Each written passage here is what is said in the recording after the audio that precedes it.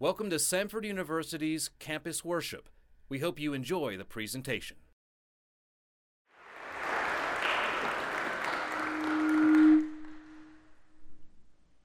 We good? Okay. Good morning, everyone. So I've been having this nightmare recently that it's the spring semester of my senior year, and I realize I still have 20 combo credits I have left to get. So tell me, is this a dream or am I really here right now? Because I thought I was done with combo in 2014.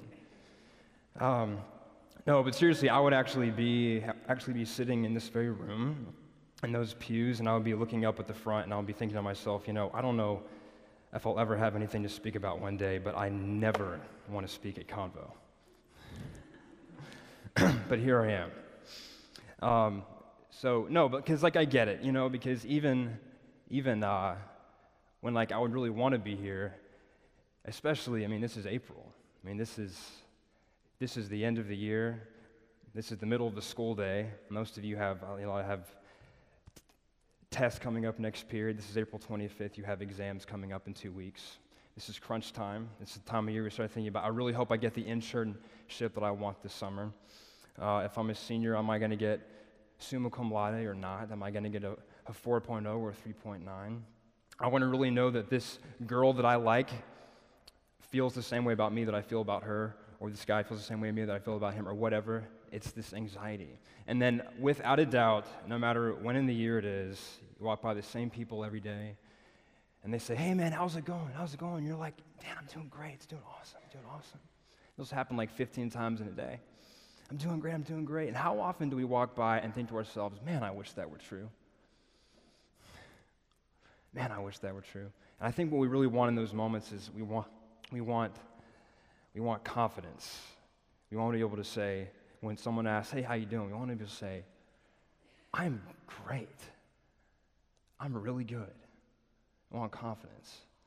And the funny thing about confidence is that it's not just something in and of itself. You need two things to have confidence, I think. You need trust and you need hope. You have to be able to trust in something and you need to be able to hope in something. And a lot of people think that trust and hope are the same thing. They're really not.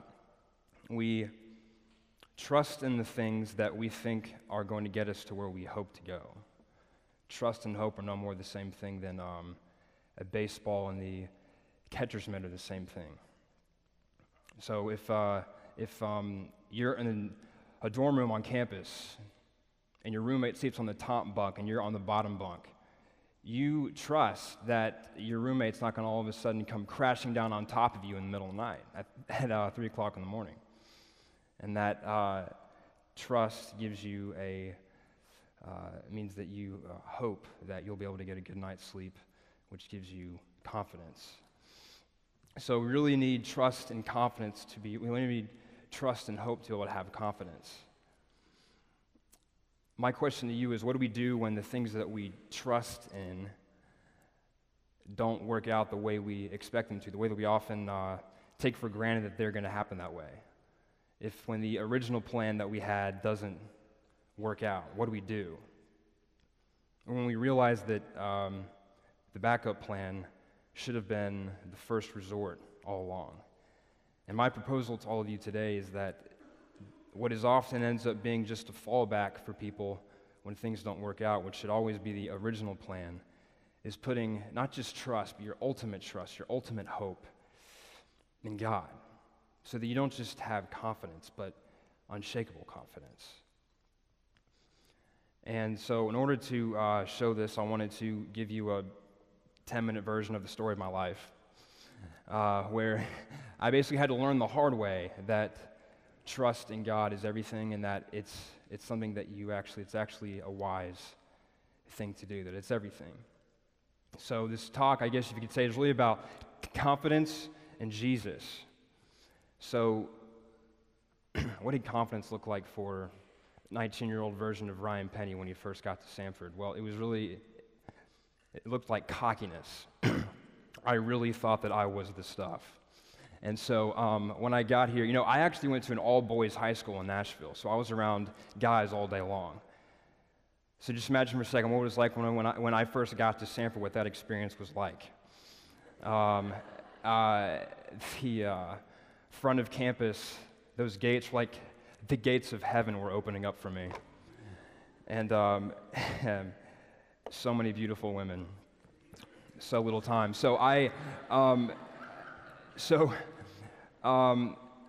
It was Connections Weekend, and I was walking around campus with some of my new friends at night on the quad, and before I realized it, and before I knew it, I realized that I was veering off from the group alone with this beautiful girl.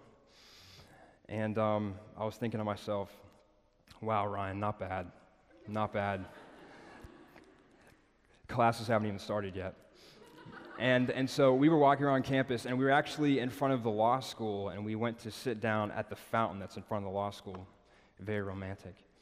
And so we were sitting and we were talking, and she asked me, so Ryan, if you could meet anybody in history, who would it be?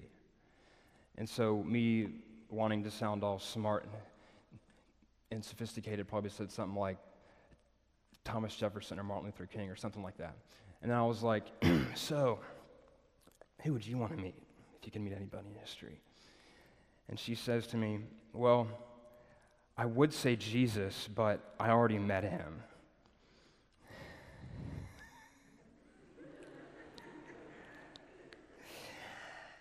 And I was thinking to myself, like, what? And honestly, I can't even remember what I said after that. It was just, that was the end of my memory for me. And so, no, I'm from Nashville, and I just have never really been around anyone who talked like that. And so it was like, wow, welcome to Birmingham, Alabama. So no, I was not so much interested in, I consider myself a Christian, but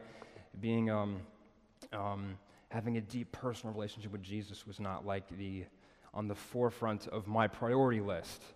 And so what it was on my priority list was socializing, parties, girls, fraternity, and performing, because I came to Samford on a performing arts scholarship. I was a musical theater major because ever since I was about this tall, I loved to sing and dance and act. I would like watch NSYNC and Usher on TV, singing and dancing up on stage in front of thousands of screaming girls, and I'd be like, that's what I want to do. And so I would be at like family weddings and stuff like that, and people would be like, who is that little white boy in a tuxedo cutting a rug on the dance floor? And it was me. And so people went up to my mom and they were like, never let that boy stop dancing. So my mom signed me up for, now when I say dance, I mean exclusively hip-hop. And so when my mom signed me up for hip-hop dance classes when I was in 7th grade, and it wasn't long after that where they asked me to compete with them. So it was me and 70 girls. It was awesome. So if any guys gave me a hard time for dancing, which absolutely they did, I would just be like, man, you have no idea. And so I started doing theater in high school. I started to sing and act, and I watched Guys and Dolls, the musical with Frank Sinatra and Marlon Brando, and I was like, I've found what I want to do for the rest of my life. And so I came to Samford on a performing arts scholarship, and I was in like a lot of shows my freshman year. The highlight of which was undoubtedly, so Sigma Chi didn't have their own step sing show my freshman year. They had one step sing 2 years before, but they didn't have one that year. So the Zeta Tau Alpha sorority, any Zetas in here? Asked me to be in their step sing show as the only guy. Their theme that year was puppets, and so I was the puppet master. So again, it was like me and 70 girls all over again, and performing in front of thousands of people, and it was like, as a freshman, it does not get any better than this. And so that was like the highlight of my freshman year, and then I was cast to my first professional acting job for the summer after my freshman year. I was going to be in Red Mountain Theater Company as The Sound of Music. And a week before that, the rehearsal started for that, I went down to Lake Martin with my girlfriend and her family. And Lake Martin's like 2 hours away from here. It's right next to Auburn. It was a beautiful summer day on June 13th, 2010, and there's a place there called Chimney Rock. It's like a 50, 60-foot cliff, and hundreds of people go there every summer. And I really wanted to jump off that cliff into the lake because it was going to be fun. It was like riding a roller coaster at a theme park, like it was no different than that. So I was with my girlfriend and her whole family, and I was like, I'm going to go up there. So I did. And I jumped off. And I hit the water wrong. I hit the water kind of like in a seated position. And if you're up that high, you really need to go in the water like a pencil, like this. And I didn't really know that. So I went with my arms flailing, and I smacked the water like it was concrete, basically. And I came up out of the water, and I was in agonizing pain, and I looked down on the water, and I saw that my legs were just stiff, hanging there. I couldn't move or feel anything from the waist down. I was paralyzed. And my girlfriend was in the water with my life jacket, and I just remember, and all I could say was, I just want to know I'll be able to dance again. I just want to know I'll be able to dance again. I just want to know I'll be able to dance again. The rehearsals for that show were going to start in 7 days. And I didn't know that my back was broken yet, but I knew the fact that I couldn't move my legs was not good. So I was life-flighted to UAB, where I had a 6.5-hour surgery the next morning, after which the neurosurgeon came out and told my mom, and my mom is right here, by the way, and told my mom and my family that I was never going to walk again. And I knew that the surgeon's prognosis was not very good. That was very bleak. And in the hospital, I'd experienced more agonizing, sharp pain than I ever had in my entire life. And I knew that I needed to get over whatever problems I might have had with God and religion and all that stuff. All I knew was that I was flat on my back, paralyzed, and I needed God because I couldn't get through this by myself. So I opened up my heart to Him in a way that I never had before in the hospital. And as a result of that, amazingly, I began to experience His presence in a way that I never had before, and His love for me in a way I never had before. In fact, one moment in particular where this openness to Him led to me sensing Him communicating to me in my spirit, son, I've always been there. Even when you strayed, and even when you didn't care about me, or you thought that I didn't care about what was going on in your life, or you thought that I was angry at you, or I hated you, or whatever, I've always been there. In fact, I was more present to you and to whatever was going on in your life than you were to yourself. And so even though I was at the darkest moment of my life, I knew that I had God with me, and that chapter 2 of my life had just begun.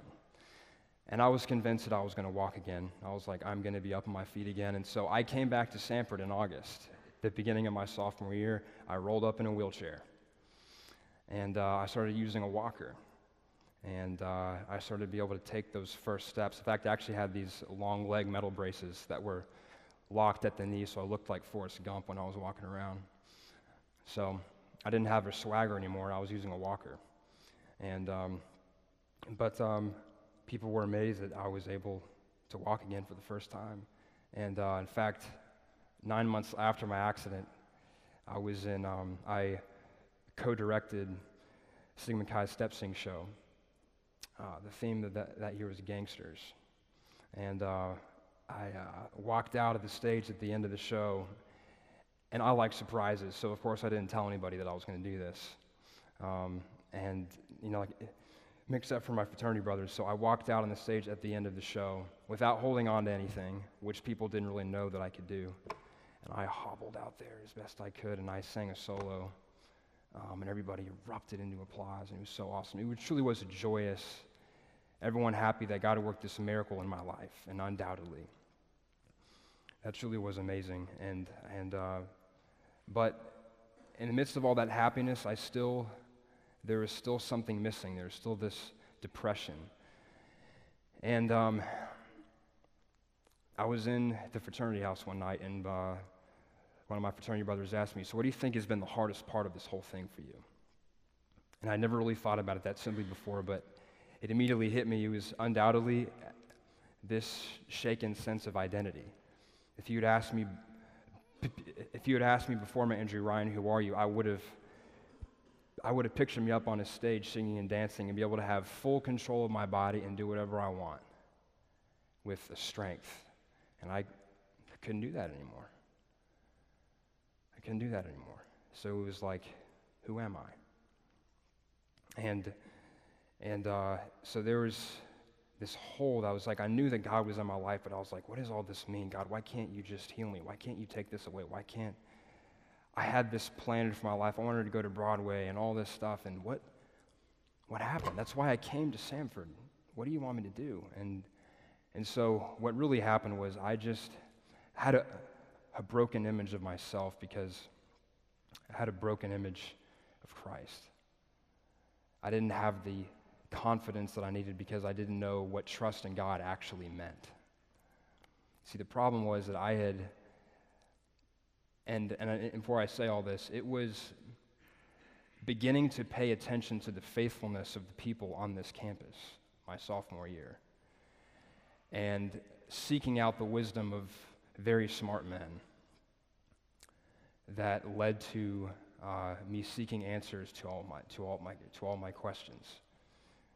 And what does trust in God actually mean? I had put my trust in my talent and my abilities, and ultimately something that was taken away from me before I even realized it.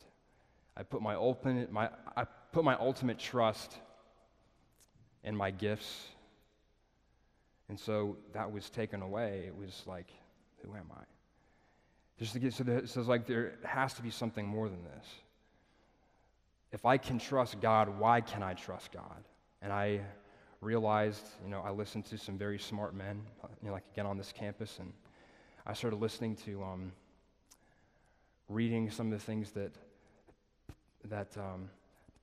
Pope St. John Paul II wrote, and I realized that I had never really known what the gospel was all about. That we can put our trust in Christ, we can put our trust in God, because God isn't just one more good thing among a lot of really good things. He's not just one more beautiful thing among a world of beautiful things. He's not just one more good thing in a world of good things. He's not just one more truth among many truths.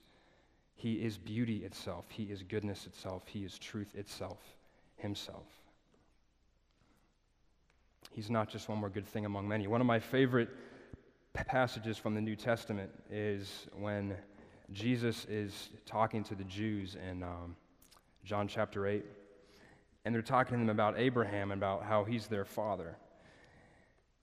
And Jesus says to them, "Your father Abraham rejoiced that he was to see my day. He saw it and was glad." And the Jews then said to him, You're not even yet 50 years old, and yet you're saying that you've seen Abraham? Then Jesus said to them, "Truly, truly, I say to you, before Abraham was, I am." And that is undoubtedly the biggest mic drop statement in the history of ever. The conversation was over at that point. Before Abraham was, I am. Which of course echoes what God said to Moses in the book of Exodus through the burning bush when Moses asked us, "Who am I going to tell people that you are?" And God says, "I am who I am." In other words, you can't put a label on me. I'm not just one more good thing in a world of good things. I made all of these good things. They came from me. I am the source and the one to whom they are returning. You put your trust in me because I can't be taken away. No one's going to snatch me out of your hands. No one's going to come and snatch you out of my hands. See, my problem was my cockiness in my freshman year and me thinking that, I was just awesome. It's all pride. And pride says, I am so awesome and I've got this. But humility says, God is so awesome and he's got me. Humility. Humility is necessary for trust and realizing that there is a God and I am not him. Trust is intricately connected to hope. And a lot of people think that hope is this sort of optimism that things are going to work out for me, like it's all going to turn out great in this life. If I have faith, God's going to be all the things that I want. That's how it works. That's not hope. That's not the supernatural virtue of hope. That's not among faith, hope, and love, one of the infused gifts of God to us. Hope is this conviction in the ultimate sovereignty of the Lord over all of creation. To be anchored in Him is to transcend beyond just the things of this world and what's temporal and being anchored in eternity. And knowing that that's where I came from and that's where I'm destined to go back to. And all of the circumstances of my life, all the things that I have are just ultimately meant to help me bring me closer to God. As long as I don't resist, because resisting God, which is what I was doing for so long, is resisting your own happiness. We are made from love, by love, and for love, and until we realize that, we're lost. And when I finally realized that, what true trust is, what real hope is, I found a confidence that I'd never known before. And even other people started to see this peace that they'd never seen in me before. Like I was at, the fraternity house one night, and people were like, "Ryan, you just seem to me so much more at peace than like we've ever seen you before." And they didn't mean like since my accident. They meant since they had ever known me. I started going to church on my own, not because I felt obligated to, but because I wanted to. During the week, I would get up at like 6 o'clock in the morning to go down to church, to go to Mass. And I was going not going out of obligation. I was like the sick patient going to see the divine physician. And the beautiful thing was I knew that in spite of all what I've lost, I have gained infinitely more than I lost. And that was everything. So trust, hope leads to confidence, leads to unshakable confidence. So the question is, what can we do today to walk out of here more confident than we were when we first got here?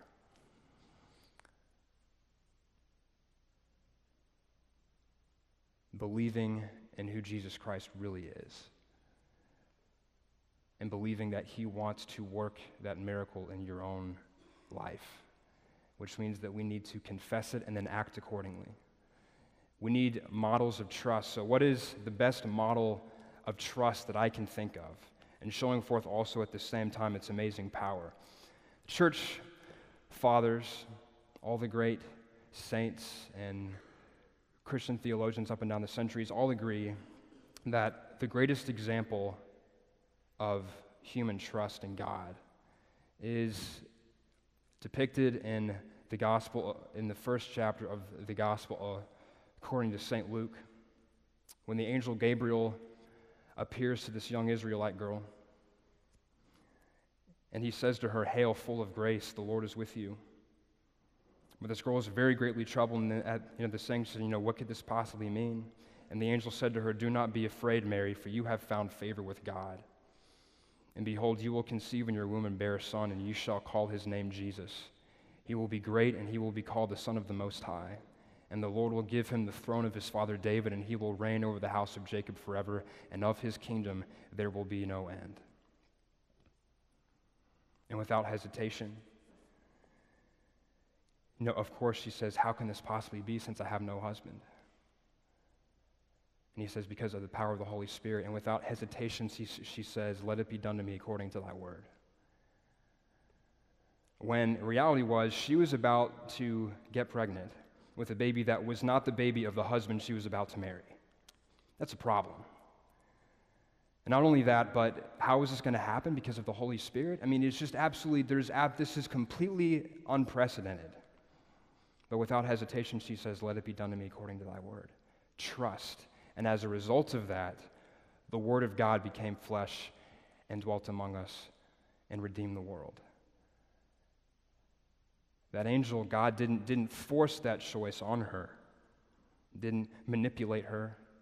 She said, "Let it be done to me according to thy word." I choose yes, fiat. And as a result of the trusting heart of a humble Israelite girl 2,000 years ago, salvation came into the world. So my proposal to you today is it's going to be trusting God in our own hearts that's going to bring about that same salvation in our own lives. That's something that can't be taken away from us, can't be robbed from us. So trusting God isn't just like something we have to work on, it's everything. It's everything. So what can we do about it? Why not just start with Scripture? Let it be done to me according to thy word, God. You are my beginning and my end. You know the plans that you have for me. I don't. I think I know what's best for me, but you know what's best for me. Let it be done to me according to thy word. Lord, I believe, help my unbelief. You know, just what the man said to Jesus, Lord, I believe, help my unbelief. Believing in God who really is. He's not just one more good thing among many. He is goodness and beauty and being itself. So, before I end, I wanted to share one of my favorite quotes.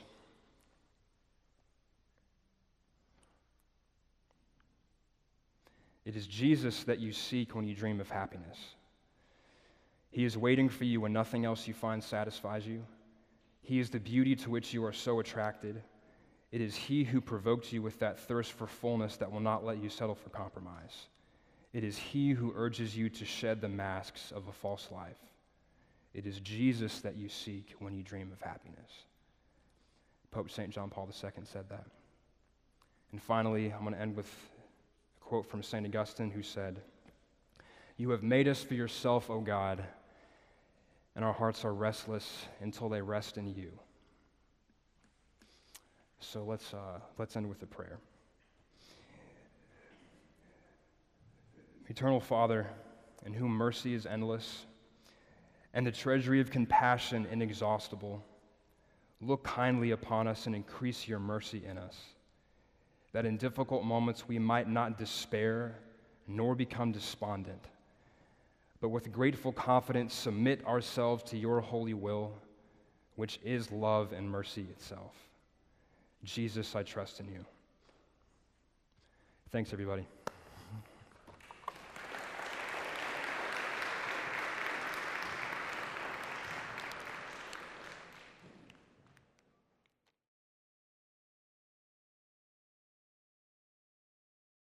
For more information about Samford University, check out samford.edu.